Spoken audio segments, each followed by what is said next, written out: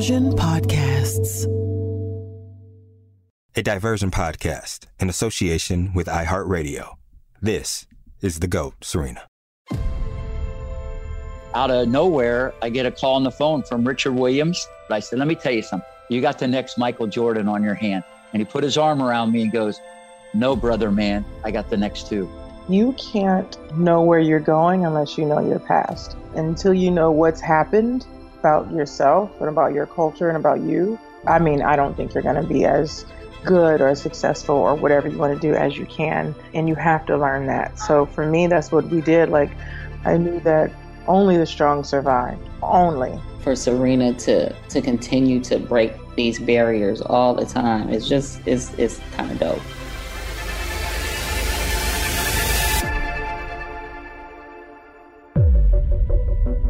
Welcome to The GOAT, Season 2, Serena, Episode 1, The Courts of Compton.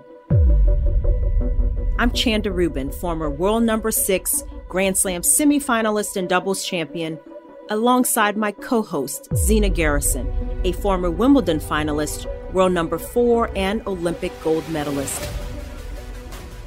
In this podcast, part of Diversion's GOAT series, Zena and I and our guests will celebrate the career and life of Serena Williams. We'll trace her path as she evolved from an outlier in the tennis establishment into the all-time Grand Slam singles champion and ultimately a cultural icon. Serena, as she is simply and universally known, is widely acknowledged as the GOAT, the greatest of all time in tennis.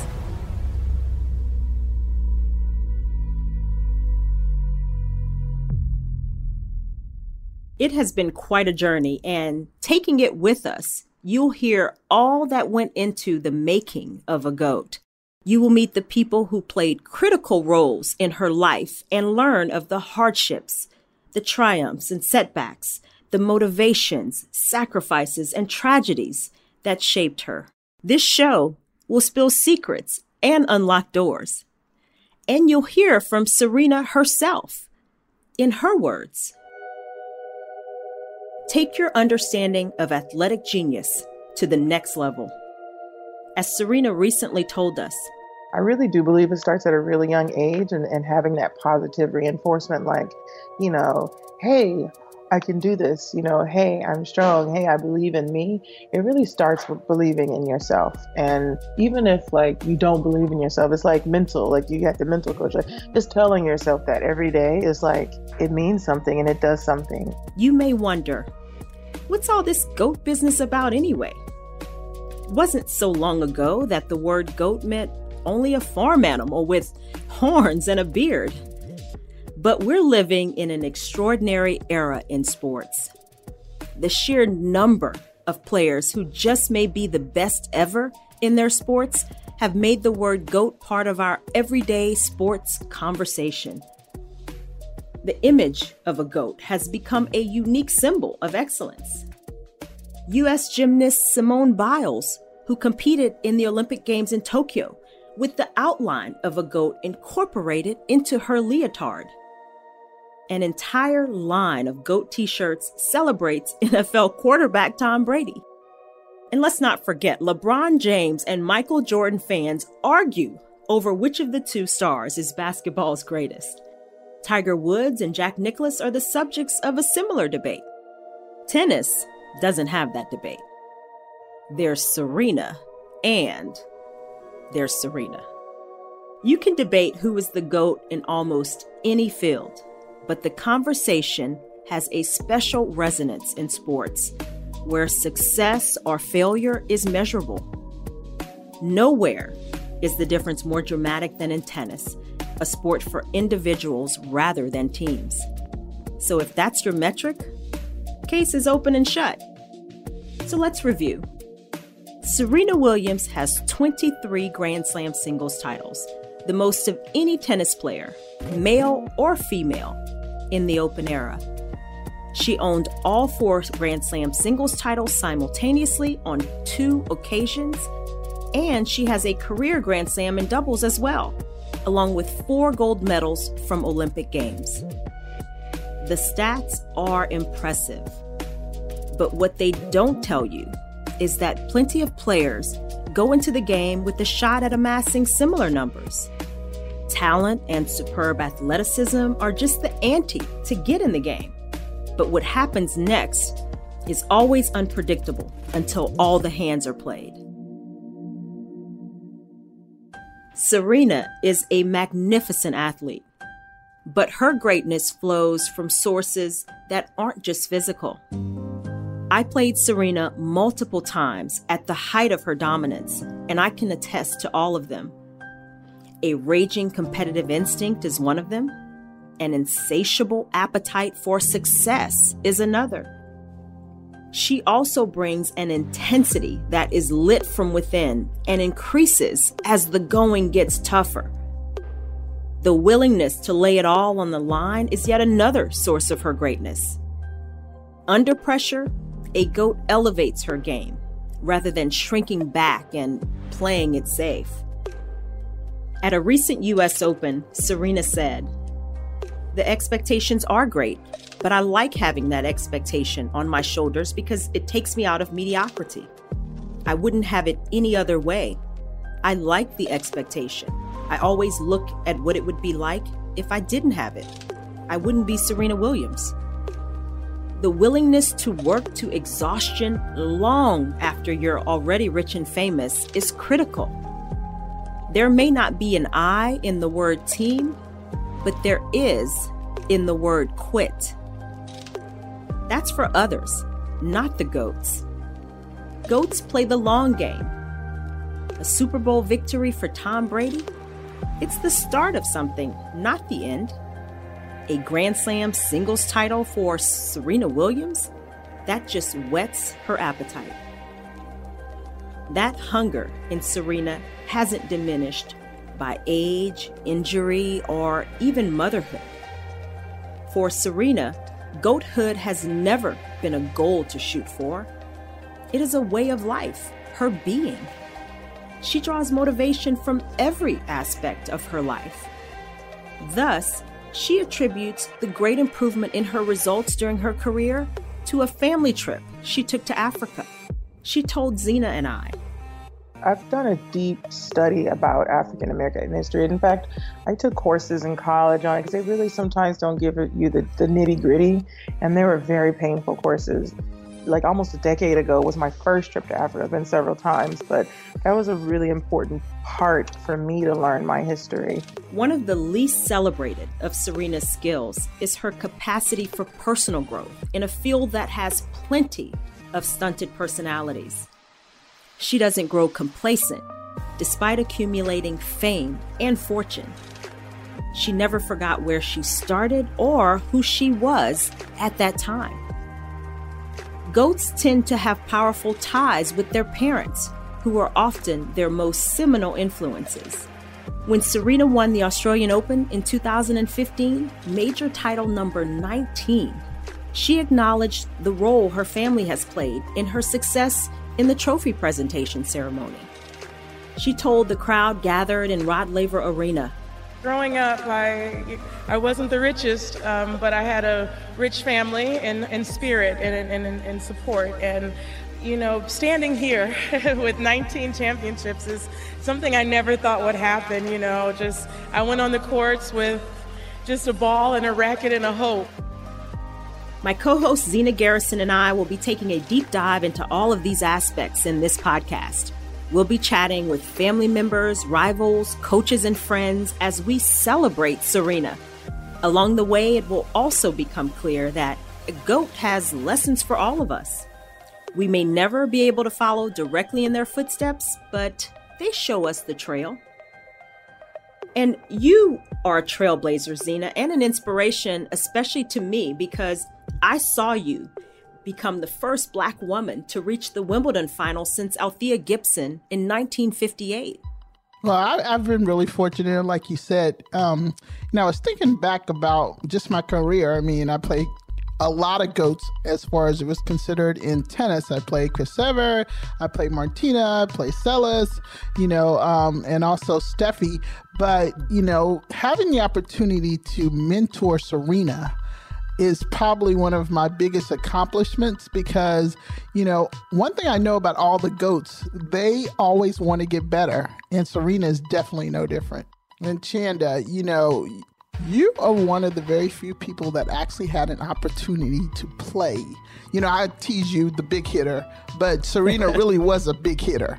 What was that like? It was incredibly intimidating initially. I played Serena first and lost to her at Wimbledon. And we know how dominant she has been at that tournament on that surface in particular. And it was the year where she had already won, her first major, but she was rising to number one in the world.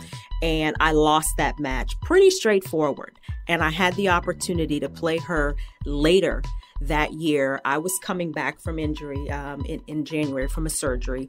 And so it was a big opportunity, to have played her at Wimbledon and then to get a chance to play her a couple of months later on the hard courts in California. And first and foremost, it's the power that you get from Serena. And I, like you, Zena, I played a lot of great players. I played Monica Seles, and I played Steffi Graf, and I played Sabatini and Jennifer Capriati and Lindsay Davenport and Mary Pierce, big hitters of the ball. But Serena, I remember one forehand during the match, and I had a pretty big forehand. That's why you nicknamed me Big Hitter. I could go toe to toe. I wasn't scared.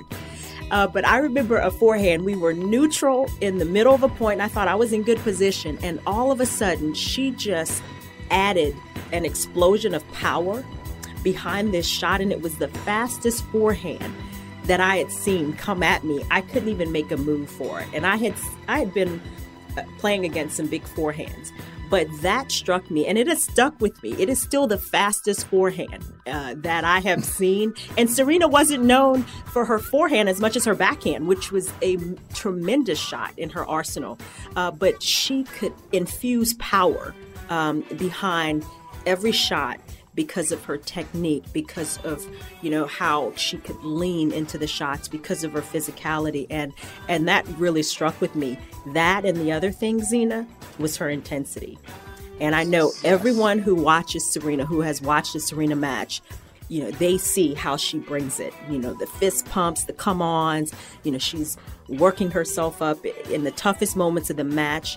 She's elevating. And part of the reason why she can do that is that intensity. And it's a real force out there on the court.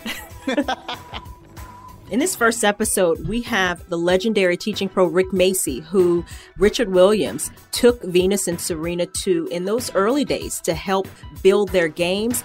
It was incredible, the stories that he told of his first impressions in seeing the girls.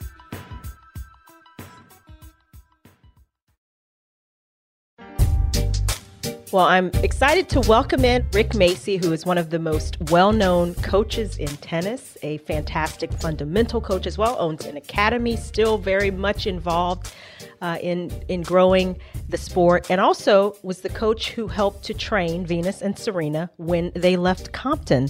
So, Rick, welcome. Thank you for joining us. Excited to have you. No, glad to be here. It's great. Thank you. Well, I want to jump right in and ask you, so how did it come about, your involvement with Venus and Serena? Did you get the call? Did someone else contact you? How did you eventually make your way to Compton? Yeah, it was interesting. I was at the Easter Bowl with like 20 kids, and an agent from Advantage International, which is now Octagon, came up to me and said, hey, there's this little girl from Compton. She was in New York Times, and she's really good. And, I'm sitting there going, okay, because I hear this all the time. And I think I was at the Easter Bowl with Capriati. So, I hear this a lot. So I went back to Greenleaf, and then out of nowhere, I get a call on the phone from Richard Williams.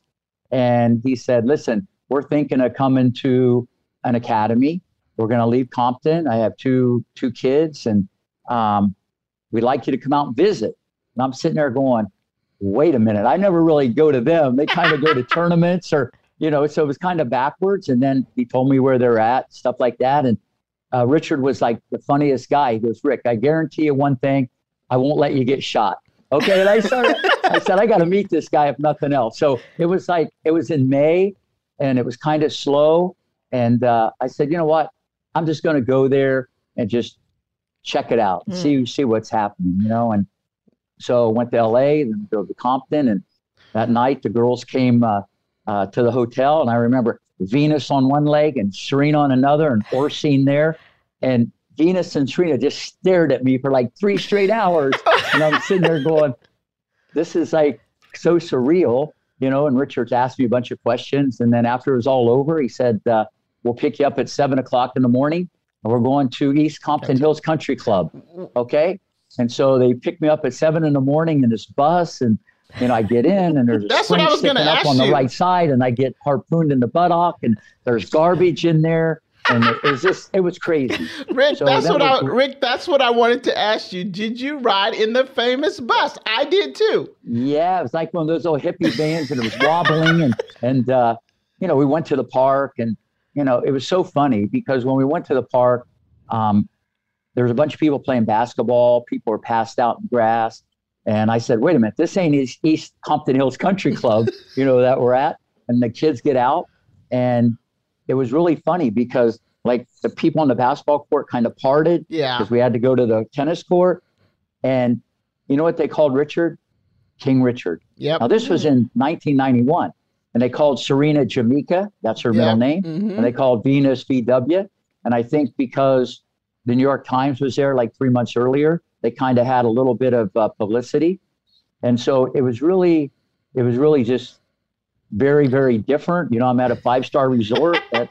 So it was different. In the first hour, we're on the court, and I said, they're not any better, any worse than any kids that I've seen, until we started doing competitive stuff. And then the whole thing just blew up. It changed. The running got different, the footwork different, the desire different, strokes got a little better. They were still arms, legs, and hair flying every which direction. But when they started competing, and I saw the way they moved and tried, I knew the other stuff could be taught. And I went up to Richard. I said, let me tell you something. You got the next Michael Jordan on your hand. And he put his arm around me and goes, no, brother, man, I got the next 2. As one of the top developmental pros in tennis, Macy heard and saw it all. He saw parents who were convinced their kids were the next tennis superstars like Andre Agassi or Chris Evert. He saw kids dressed in the most expensive gear, whose strokes were as good as countless lessons could buy, but who were too slow, too mechanical, or in some other way, too deficient to have much of a future at the highest of levels. But Venus and Serena were different. I think I remember coming down to your academy and watching them hit. But the thing, and you were the first person I saw that had them hitting left-handed to work on their 2-hand backhand. Do you remember that? Yeah, they hit left-handed. I mean, there was like arms and legs and hair flying everywhere, off balance, open stance. And Serena she was all over the map. But because they were 9 and 10. But when they started competing, I just saw Serena would almost fall down, Shanda, to get to the ball. Mm-hmm. That's how hard she tried to get to the ball every time. And, to have that in a young female, to me, was like gold. Because I think you can teach the strokes, and then I could see how big they were going to be and strong and how they moved. And I just thought right then and there, not only could they be one in the world with the right guidance and input, they could transcend the sport. Mm. And I went on the record early on. This is how I felt. And that's why I went all in. And I know you can try hard, be a great competitor, and you need more than that. But they checked a lot of boxes: size, speed, strength. You got to project when they're older, and just a desire that they just didn't want to lose. Yeah, they just didn't want. I feel that. I saw that in Sharapova. I saw that in Roddick. It's just an innate thing. You can't go to Walgreens and buy it, but if you already have it baked in, it's huge. Well, it's also, Rick, I think about you as being, one of the first one. A lot of people were not able to be in their little clique. It was only a very few in the beginning. And one of the things that was always, difficult, I know for me, and I'm sure for you as well, I can't speak for you, but I'm sure, but when people talked about Richard, they always say, it's like, he's way out there. No way these girls will be number one, So how were you able to, when people asked you that question, how were you able to defend the Richard that you knew and the Richard that people saw? Another great question. I should be in the Hall of Fame for dealing with Capriotti, Pierce, Sharapova, Richard Williams. I mean, I should get a trophy just for that. No, you need to write a book on that one. Yeah, I mean, that'd get me in trouble. But anyway, no, that's the art of the deal with coaching, not only kids, but dealing with the parents.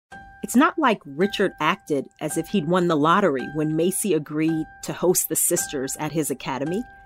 Richard, as everyone knew, had a master plan and a unique vision, and he would remind anyone if they forgot. He wasn't going to turn over the training and education of his two Jordans to anyone, no matter how impressive his track record was.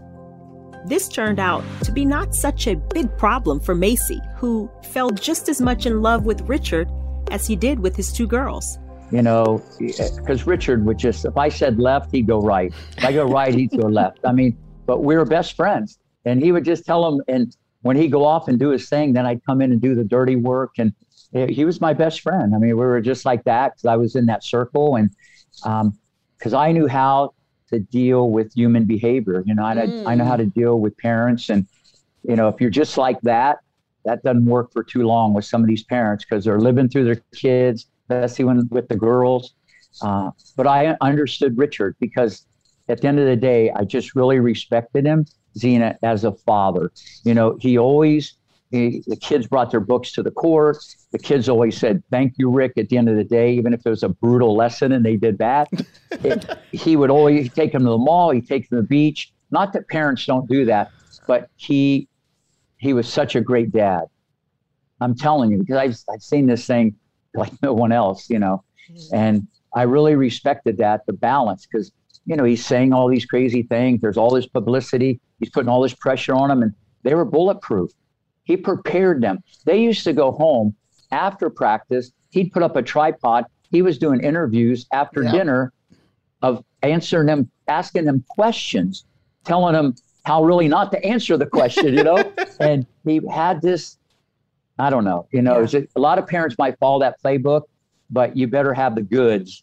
Someone that's that can run and fast and athletic. And so much of this, what he said, he goes, "Rick, they're not only going to make a movie about my daughter someday, they're going to make a movie about me." Yeah, I'm sitting there he used to say that all the time. Let's get that forehand a little more under control. This is my mind. I'm just looking at making the kids better. But he was right. But that's, kind of my next question is with regard to Richard, because he knew exactly what he saw for his daughters, what they were going to be 1 and 2 in the world at the same time. They were going to be winning majors. He had everything sort of thought out and planned. You saw how good they were as competitors, but did you believe everything that he said? And why did people have so much trouble? Why was there so much doubt about what he was saying? Are you kidding? He was in their face all the time. I want to get some insight into that. I mean, it was incredible, being a player during that. But from your perspective, well, you got to understand. First off, people don't want you to be legendary before you even played a tennis match. And then you got, 2 African-American girls coming into predominantly white sport. And then you got this dad who's just all over the place. There's Rick Macy saying, "I think she's better than Capriotti. They can be number one." There's all this publicity, So, and I think that created a lot of resentment. But you're right. The fact that the sisters did not play junior tournaments provided endless opportunity for criticism. The accepted path to the top of the rankings for junior players was to compete in official USTA-sanctioned tournaments, starting at the local level and working up as results and talent allowed. Instead, the sisters chose to take a route comparable to some basketball prodigies who skipped college to go directly to the pros. One side effect of their strategy was that with no official results to go on and no chance to see the girls in action, rumors and doubts flourished. And remember, Serena at that point was less ready than Venus to make a public debut. She's hibernating 3.5 years at the academy, never winning a match. I'm telling you, she used to lose. I'm talking Venus. Serena was behind. She didn't mature till a little later. And when they changed the age eligibility rule in 1994, mainly because of Jennifer or whatever the reasons were. And I just want to give a little background. That age eligibility rule started limiting the number of tournaments you could play at certain ages. So at 14, 15, 16, 17, it became staggered. When before that, it was open. And Venus and Kournikova were the last two that came in before. Correct. Mm-hmm. But you know what really happened? Because they made that ruling in 94, because Richard just kept putting off when she's going to play. I said, Richard, here's what's going to happen now. You're going to have someone dictate to you how much you can play unless Venus plays right now and we get a wild card into a tournament. And so we talked about it, and he said, let's get her the wild card. So we got her in the Bank of the West Classic in California, in Oakland. Yep. And, to answer your question now, I didn't know if balls were going to fly all over the court like missiles from North Korea. I had no idea, because I've seen Venus run into the net 100 miles an hour, hit swing volleys off the fence. So I didn't know what was going to happen. I just knew one thing. Whoever watched this little girl, they were going to say, wow, I never saw someone run like that, with legs like that, and such an aggression and such open stance from everywhere. Now, I don't know how she was going to do, but I knew people with a vision of someone 14 years old walking off, entering a pro tournament, playing 57 in the world, Sean Stafford, beating her 4-3. I remember that match. Venus, after the match, she's just bouncing up and down like a pogo stick, that biggest smile on her face, happy. And what was funny, because we never sit down at the academy. Even to this day, I don't let the kids sit down. And Bud Collins, late great Bud Collins, said on ESPN, he goes, Rick told her, there's a chair there for the next match you play Sanchez Vicario. You're allowed to sit down. Venus never sat down at all. The whole match, and was bouncing on the changeover because she didn't know the chair was to sit down. Why didn't you want them sitting? Then it's too hard to get up. I just have to be on her toes. I don't know. I'm a little different with some of this. But Venus, that's a true story. But the look on her face, I remember my whole life. She was the happiest. And she went in that press conference, and so many people wanted her to fail, sadly, because of Richard. And she was amazing. Just thank you very much. Yes, it was great. I had a blast. Well, it was amazing. That's it's interesting to me because I remember all of that, and as well as her coming in and not knowing that she had to go to a press conference. But one thing I want to go back to, because Richard used to always say this, and people always said, he's crazy when he says this. He used to always say that Serena was better than Venus, and no one believed him. What was your encounter on that? Early on, well, I still feel this in my heart, and I tell this to a lot of people. I think if Venus would have stuck to the plan of taking the second serve and coming in behind it and coming to the net a lot more, I think she'd have been the greatest player of all time. I really do. I think Venus, when she got on the tour, could athlete her way around the court and still win matches. Don't get me wrong, she's like one of the greatest ever. We get you. She didn't play to her strengths, and I think whether that's her choice or whatever, because she came in the net 33 times in that match in Oakland as a 14-year-old. Mm-hmm. She came like 30 sometimes against Steffi Graf when she was 15. So, and she came at 30 sometimes against Novotny at Wimbledon. The grass kind of made her go forward. So she didn't play the way I thought she could have used her assets.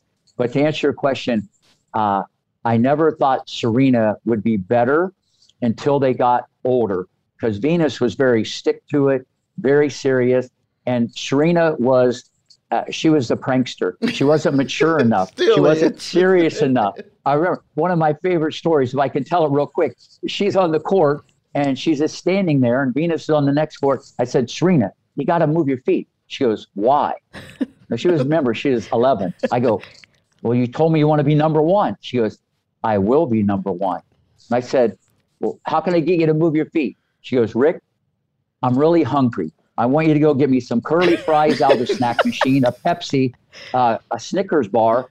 And on the way to work, Daddy drove by this stand and they were selling Green Day t-shirts. Can you have Scott get one in the morning? And you see that girl over there, Venus on there, she goes, I'll make her look slower than molasses.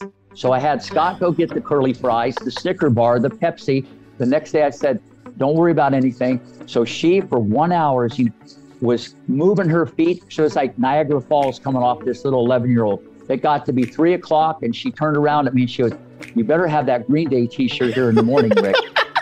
Now, but I like that. Yeah. But once again, I got a lot out of that hour where it was 95 degrees, middle sun, Serena was the best. I'm telling you, she's like a character. You're listening to Season 2, The GOAT, Serena, and we've been hearing from Rick Macci. We'll have more from him when we come back.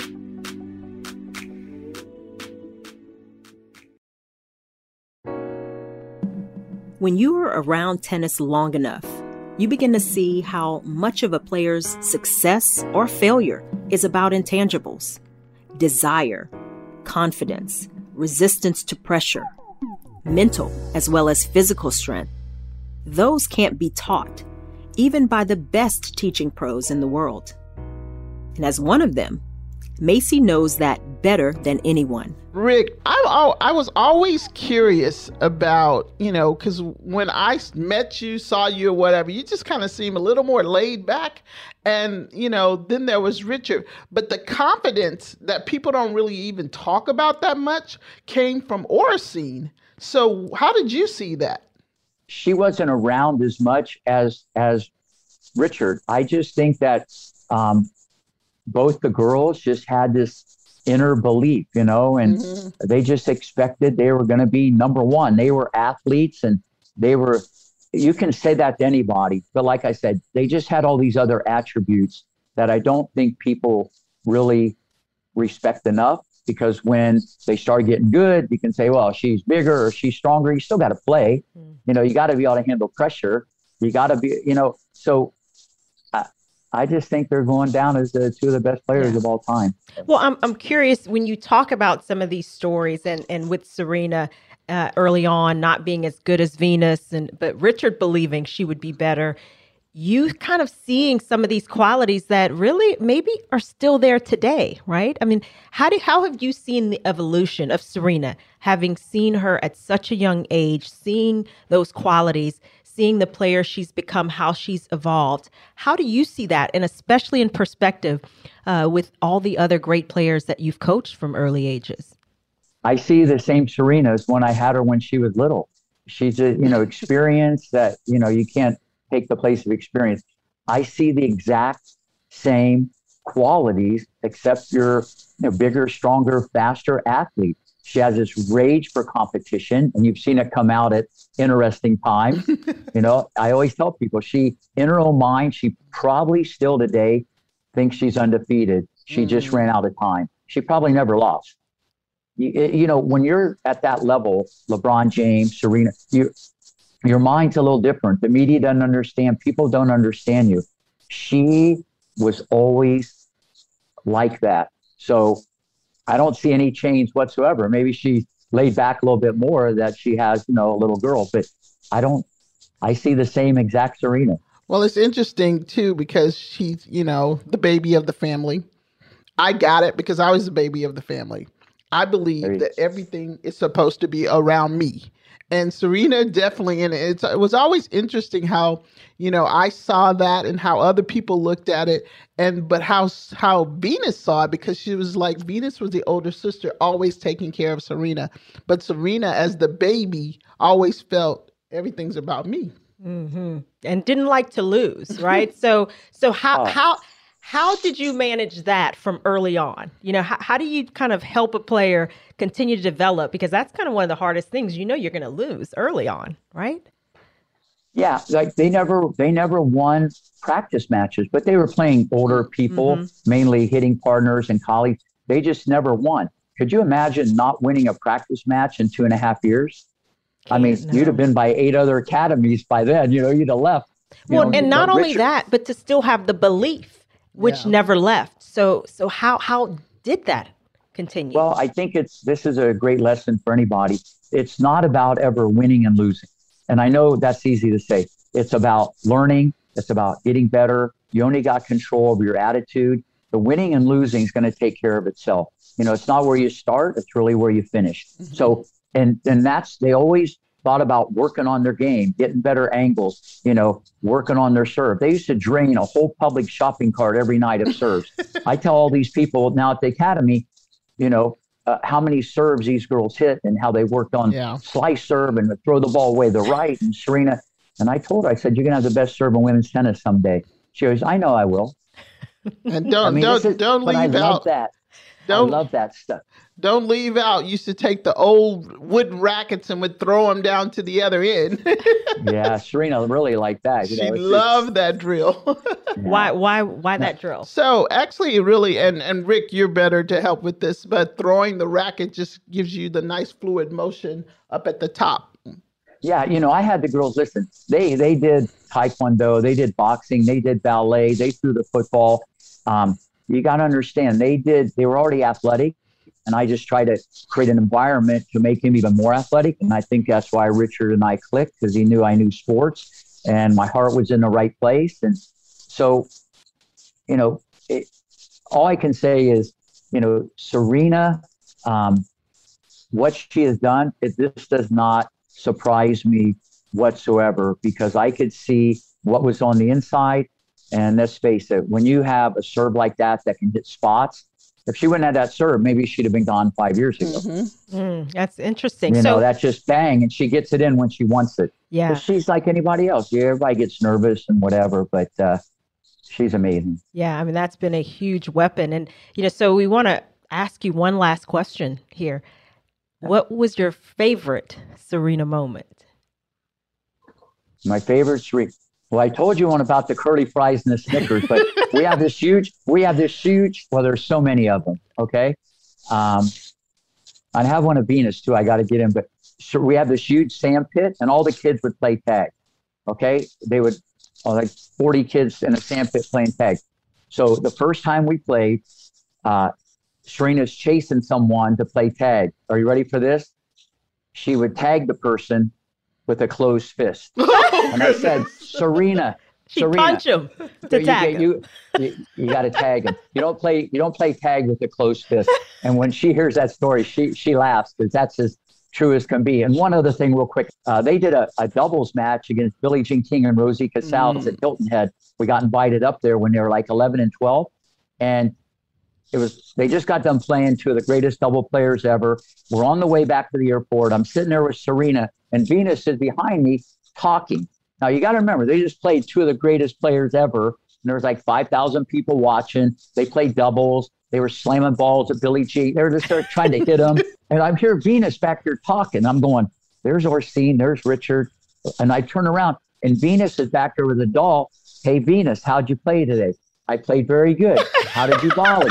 She's having a conversation with a doll, and they just got off the court with these Grand Slam greatest doubles players ever. And I think for everybody, and Richard knew that I knew that, they're kids first and tennis players second. Oh, I love that story. Love it. And a fantastic way to end this. This has been a real treat, Rick, and we so appreciate it.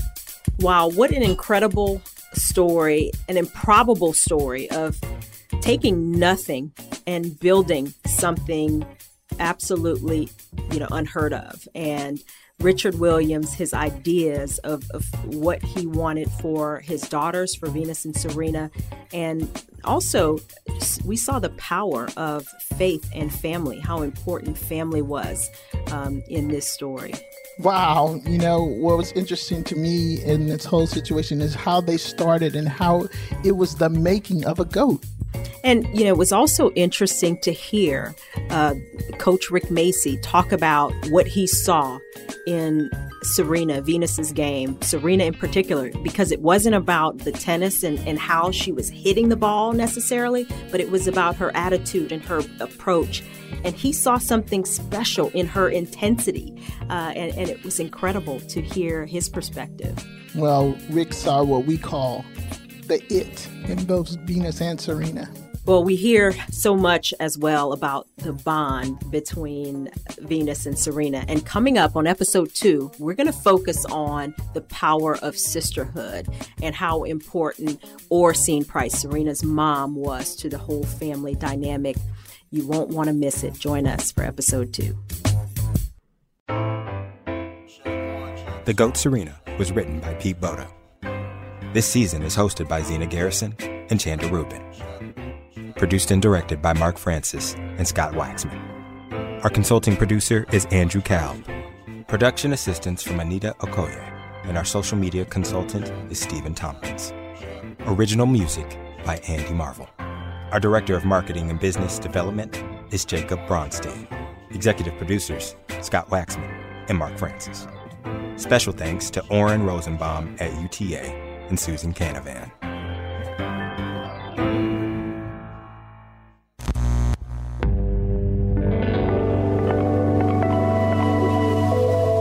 Diversion Podcasts.